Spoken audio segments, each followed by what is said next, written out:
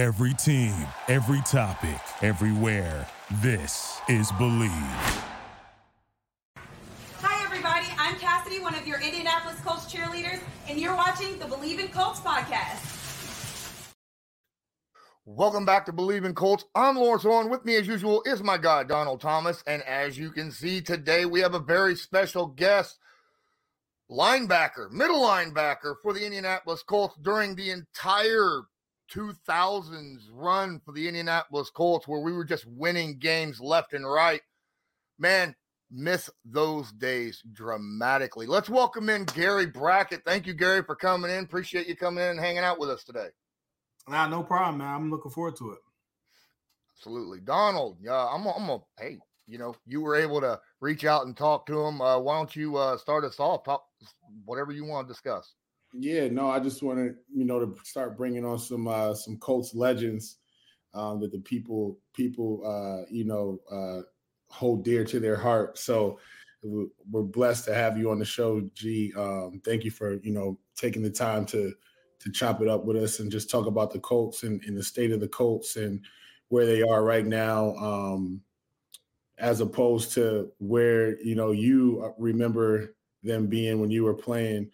So, a quick question to you is, being, the season is what it is with Anthony Richardson going down, them losing, a couple guys here and there and Jonathan Taylor coming back. Where do you see the state of the Colts at right now and moving forward? Yeah, I think, it's funny. I don't know about you, but any time in the offseason, when the schedule came out, it was like always a big day, right? And it was always three things. It was like, do we got a Thanksgiving game to get that bye week, right, and go home? It was like, do we have a Christmas game? And like, when is the bye week? And it was like, for me, it was always like a sprint to the bye week because I knew no matter when it came, my body was going to be ready for it. There's 100% injury rate in the NFL, and guys are always playing banged up, playing injured. And we've seen a lot of that, going into the break with Zaire being out, with Josh Downs being out. So I think obviously coming off of a bye week, winning Germany against the Patriots, 5-5, 7 games left, they're almost in control of their own destiny. If they, get on a hot streak, they're already, 1-2 games away. If they could continue the streak and they could get to that 8-9 win total, you're talking about them potentially being a wild card into the playoffs. So, lost a couple of close games there earlier. But Minshew, he is what he is. He's not going to be that guy who's going to stretch the field with long passes. So he's going to be that short to immediate route. So you definitely going to have to see a lot more Jonathan Taylor getting back to that 2,000-yard form if they're going to be, a playoff team and able to make a run in the playoffs. BetOnline is your number one source for all your betting needs. Get the latest odds, lines, and matchup reports for baseball, boxing, golf, NFL, and more. BetOnline continues to be the fastest and easiest way to place your wagers, including live betting and your favorite casino games, available to play right from your phone. Head to the website or use your mobile device to sign up today and get in on the action. Remember, use promo code BELIEVE, that's BLEAV, to receive your 50% welcome bonus on your first deposit. BetOnline, where the game starts. So I want to push back on the last game, the Indianapolis Colts. You brought it up. During your time with the Indianapolis Colts, there was a hard Colts-Patriots, Manning, Brady rivalry going on, kept going back and forth, regular season playoffs. Then during the Luck era, it all went Patriots. Mm-hmm. Now, the Indianapolis Colts just beat the Patriots on a world stage across seas in Germany. That had to hit you in the feels one way or another, right? I mean, what's crazy? I talked about like my hatred for the Patriots. They took us out in 2003, my first year out there in New England. Then again, 2004, right? So then we played them in our championship season and got over that hump to go on and win the championship. So definitely never liked those guys. But I tell you one thing, after playing for so long and seeing the run that they were on, I learned to respect them. So even though I always, wish we beat up on the Patriots for sure, I definitely respect Belichick and Brady just for, that run they did was unprecedented, the amount of success they had in our era. Yeah, no, and that's a big thing too. If we segue to the Patriots, it was when I came here from the Patriots, it was always like when I would meet people out, sorry to hear that was their thing when they were here that I played for the Patriots. And I'm like, from a standpoint of, when you play in the NFL, it's always a big deal to play in a rivalry situation, right? So when I went to New England, instantly the rivalry was the Colts, right? But it wasn't the same as before I got there when Gary was playing, because it just wasn't the same personnel, same players, same coaching staff. It just wasn't the same head-to-head rivalry between Manning and Brady. It just wasn't the same, even though, it was kind of, forecast or put onto the players that, hey, this is a serious rivalry here, even without, a franchise quarterback. The first year that I was there, it was Dan Orlowski and Painter and those guys. And the second year was Luck, and it just wasn't the same rivalry. There was a kind of a struggling Colts team. But nonetheless, it was a big rivalry and still kind of is revered here, in Indiana, for the fans, that you got to beat the Patriots whenever they're on the schedule. But it's just not the same anymore. But segueing into it, I'm glad that the Colts were able to take care of business against a struggling Patriots team, because then it would kind of bring up the rivalry again of what we just, the Patriots have our number, blah, blah, blah, whatever it is. But Gary, what was your record against the Patriots while you were playing? That's a good question. Man, I know of 3 games we lost to them for sure. I think I was like 2-3. I think we lost in 03 in the playoffs there. In 04, we lost it was like a goal line stop that they stopped Edgerrin on the goal line. So we lost the regular season, which made us play them out there during the playoffs in 04. So then I lost like 3 in a row, and then we beat them in the regular season in Indianapolis, and then we won in the championship game. So I think I was like 2-3 against the Patriots all time. Question. So I've always been a proponent of, you draft a quarterback high, right? And it's not necessarily guys are ready to step in right away, especially at the quarterback position. It's not easy, and you're seeing some success from some guys this year. Your take on, Anthony Richardson obviously was picked high.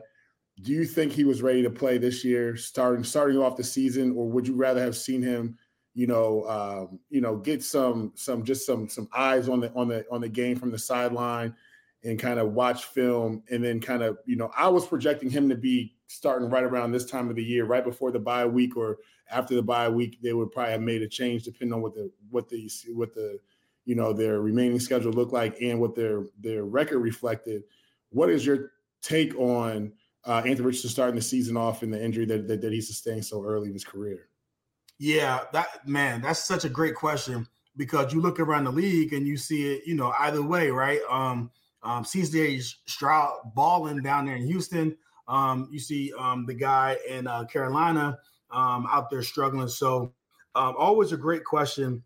I think just because of the nature of the head coach's offense and how dangerous it is and how much success he had at Philadelphia, I think it was the right call to put Anthony Richardson out there. I think it gave you that multiple, run threat option.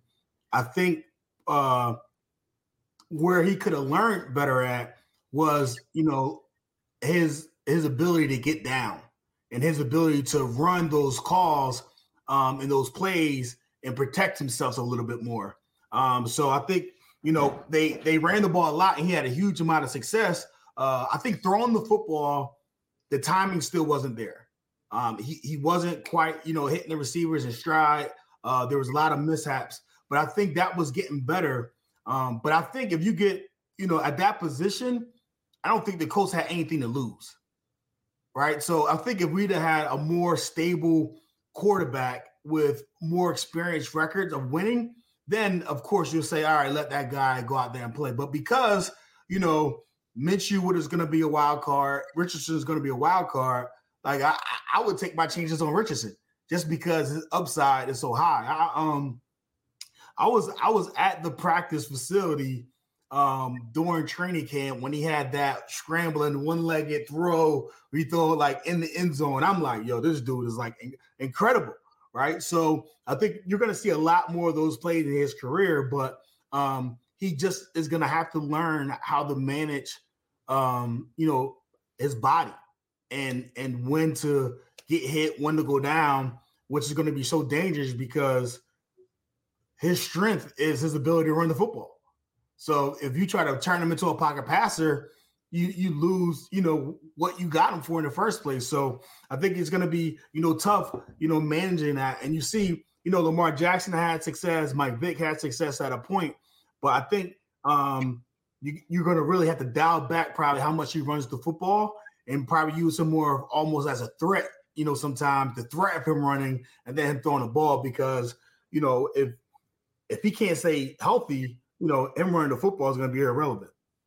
Yeah, I said, that because of his size, right, I put him with a Cam Newton kind of category.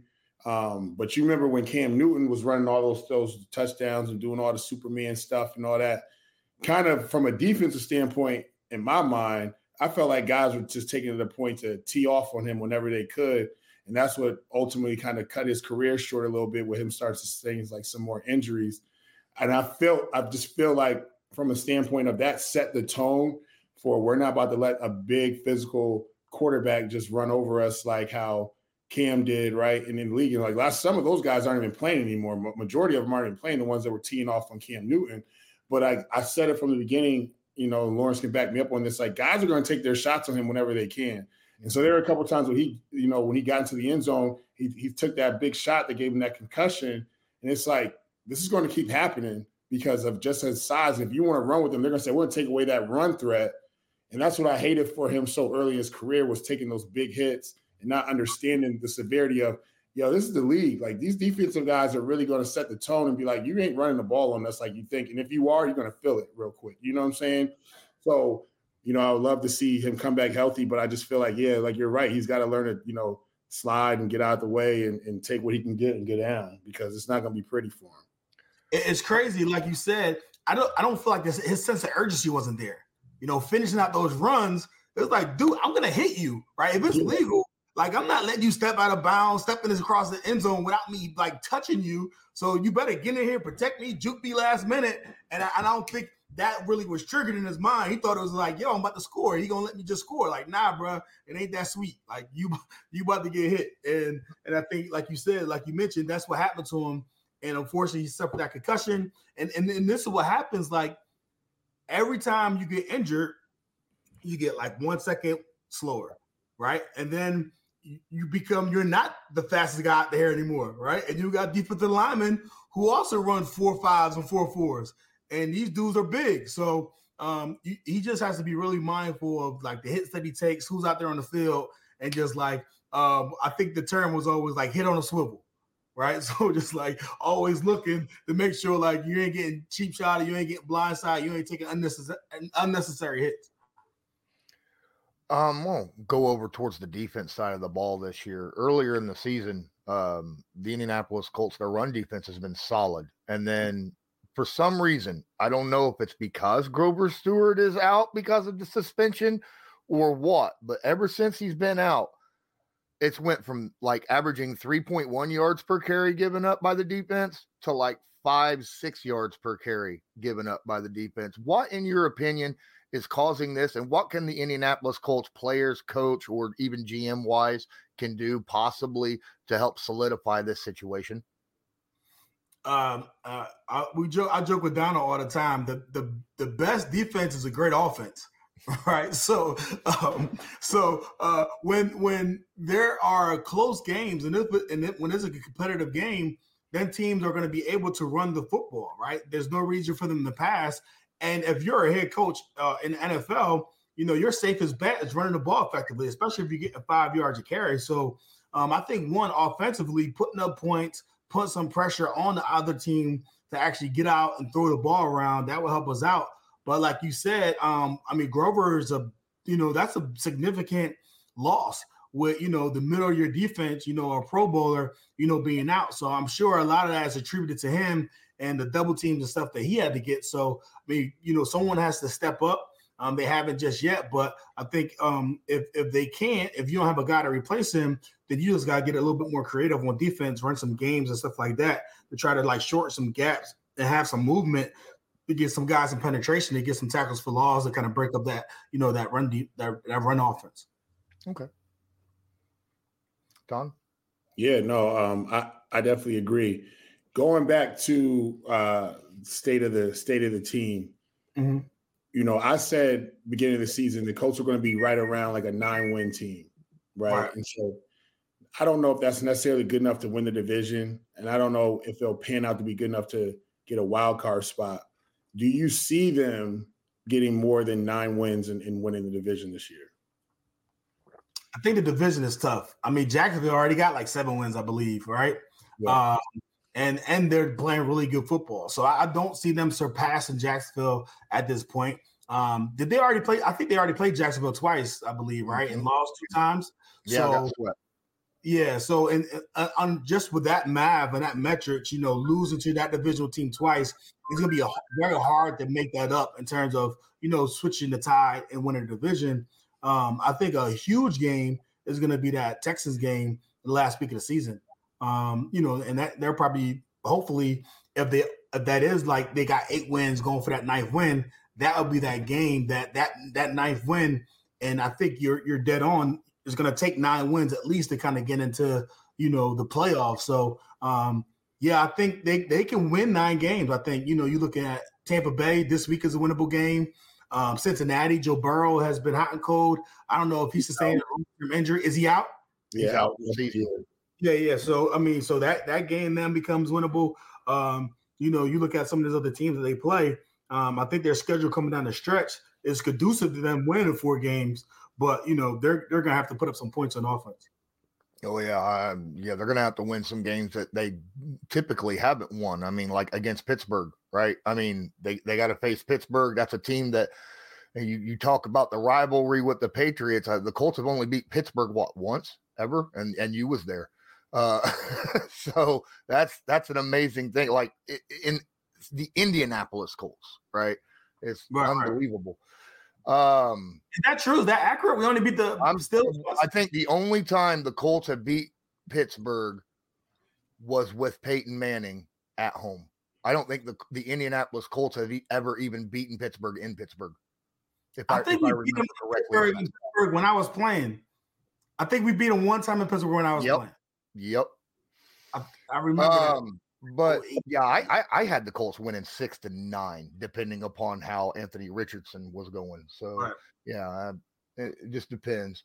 I want to kind of go back a little bit. We got some questions that I had popped up here on Twitter. Zach Rossi brings up a great question. Thinking back now, obviously, I'm assuming. Well, I'm not going to assume anything. I'm just going to ask you the question: who was the most difficult running back quarterback combination on a team that you had faced in your career? Yeah, see, that's a great question. Running back quarterback combination. Let's see. I think the David Gerard Jones Drew was always tough. When they were running that, option, and Gerard would keep the ball sometimes, he was a big dude to bring down. And Jones Drew was just so fast, and his height made it so you couldn't really see him in the backfield. So you would just have to, assume whatever hole that was open, that would be the hole that he was running through, and like going in there and bad intention. So I think they were very good. A close second is New England. Obviously Tom Brady. Corey Dillon was a dog. Like old school Corey Dillon. I mean, he was a 3-down back. He could catch the ball. He ran hard. So I think those were some epic battles with him and Tom Brady as well. But those two combinations, I think, would definitely be the toughest. Okay, thank you, Don. Yeah, no. So do you have another Twitter question, or do you want me to just fire off one? Yeah, I'll go ahead and ask one more Twitter question. Who was your favorite teammate to spend outside of the facility? Yeah, so my dog was Cato June. His birthday was just yesterday. We came in together in 03. He was from Michigan. He was a safety converted to a linebacker. I jokingly say that I taught him the linebacker position, but that's my brother, man. We actually, in our third year, we brought houses like next door to each other. So we were neighbors during that Super Bowl run. We carpooled together. So we spent a lot of time together. Our families playing spades, after game activities. There's a lot of winning. So it was a lot of, after game parties. So, but yeah, that's definitely my dog, Cato June.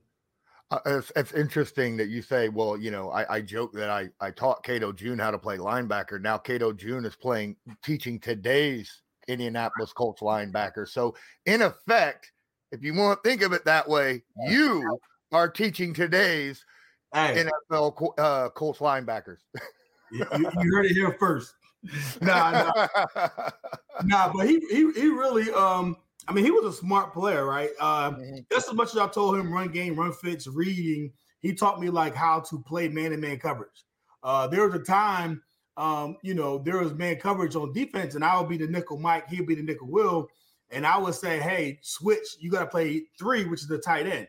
So it'd be Tony Gonzalez, it'd be, Shannon Sharp. It'd be some dogs, and I didn't feel comfortable playing it. So one offseason, we drilled it, and I got comfortable playing. So kind of we fed off each other, though. But I think we were like one of the original, linebackers that could play 3 downs, that were, just as dangerous in the passing game that we were in the running game. Awesome. All right, Don, go ahead, man. Yeah. So, Gary, besides winning the Super Bowl, obviously, right? That's the highest of the high. Mm-hmm. What's another great Colts game that's like etched in your mind as one of the greatest games that you guys as a team victory that you guys won, whether it's on the road, home, whatever? What's your greatest Colts memory besides winning the Super Bowl? Man, I think a game, obviously besides the Tampa Bay game where we came back, that was the anniversary that just passed here. But we had another game, Houston Texans. We were down big in the fourth quarter. This was down there at their stadium. And, man, I was picking it up personally that game. And it's called, I guess, the Rosencopter, where Sage Rosenfield went and he tried to jump for the first down. He fumbled the ball. I picked it up and scored like a 65-yard touchdown. Then after that, Mathis had a sack strip fumble. Peyton threw it to Reggie. We won that game. So that was just really indicative of the team that we had, that we never quit, never surrendered, and always played, 60 minutes of football. We were talking about earlier about how, you didn't get sent on blitzes a lot because you were a coverage guy out there in that cover 2 system, and you ended up with 12 interceptions on your career. Which one sticks out the biggest in your memory of man, that I'm really proud of that play right there? Man, so many. Another reason too, you got to think, I played with arguably 2 Hall of Fame defensive ends. If you look at like Robert Mathis and Dwight Freeney, I think both of them are like top 15, top 20 in sacks in NFL history, right? Robert Mathis has the most sack strip fumbles in NFL history. So, our front 4 got it done, right? And if you can rush with your front 4, that's a recipe for success. But in regards to like interceptions, there was one against Tom Brady against New England. And I kind of tipped it to myself, called it, got up and ran. I think that one was kind of memorable for me because that was a big game. Like we talked about earlier, that rivalry with the Patriots. So being able to make a big play on a big stage was always critical for me. Okay. We got about 7 minutes left. Don, you got anything else we want to talk about? Hey, Gary, so there was a game. Here we go. 2009. Right. I believe it was the second game of the year. Yeah. Lawrence is flipping through his years. I believe it was Monday Night Football. Mm-hmm. And it was the Indianapolis Colts versus the Miami Dolphins. Right. I believe the Miami Dolphins had the ball for 45 minutes. It's a record, NFL record for time of possession. And the Colts still won that game. Right? Yeah. you explain, or can you talk about that game in particular, just on how physical up front and dominant that Miami Dolphins offensive line was against the Colts that game, and just how they just marched up and down the field, and why you guys weren't successful in stopping the run or the pass game in that game. Why was that game so much, because the offense obviously carried the Colts for that game, but why was the Miami Dolphins offense so dominant in that game? Man, I guess what, you right guard, left guard. So this is a game. This has nothing to do about me. So Donald played in this game. Like a little bit of rivalry here going on. We coached together the last 2 years, and this was always the top of a conversation. So this is the one game that we played against each other in our careers that we overlapped. And yes, they were dominant in that game. And they weren't passing the ball. So that wasn't it. It wasn't a passing game. They had Ronnie Brown and Ricky Williams in the backfield, and they ran a wildcat offense. And the crazy thing is, headed to the game, they had ran a little bit during the season, showed it a little. And our defensive coordinator said, hey, they're going to run this. It's a gadget play for them. They're going to run it 3 or 4 times. We're going to run this play. We're going to knock it back. And that's it. Nothing more to talk about. I'm saying, hey, coach, what if they run it more? They're not going to run it more. Nothing to talk about. I'm like, okay. They ran wildcat like 50 snaps during this game. And anytime, especially in the NFL, and this is why running quarterbacks are so successful. Lamar Jackson, AR, right? Because when you have a quarterback who can run the ball, it creates another gap on defense. And if offense gets a hat on a hat and everyone gets blocked up, and that quarterback can make you miss, this will be a long day, right? And we saw some success early. So it was a long, long day for us. I think both of those guys had 100 yards. Man, it was a very physical game. But yeah, they definitely took it to us that game. Thank goodness we're a team, right? Offense, defense, special teams. But Peyton and the boys definitely bailed it out that game because it was a long night for us in Miami. I don't know how many yards they had rushing, but it was very physical. It was definitely smash mouth football. We were not prepared to play this. And I think, at the time, man, our defensive tackles was like 280 pounds. So it's just like, so them dudes, so we didn't have run stop of defensive tackles. And if we got into one of those physical games, man, it was going to be a long game. Yeah, wow. That was one where it was like 90 degrees at kickoff and it was humid. Everybody on the field was cramping.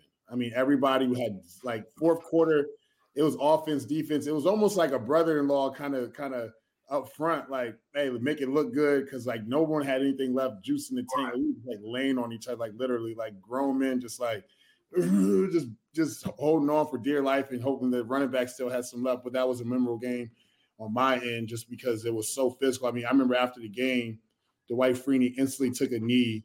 And just, he couldn't even walk off the field for a couple minutes. Everyone just had to regroup. It was just like, hey, we fought the good fight. You know what I'm saying? Offense, defense on both sides of the football. That was probably one of my memorable games against the Colts.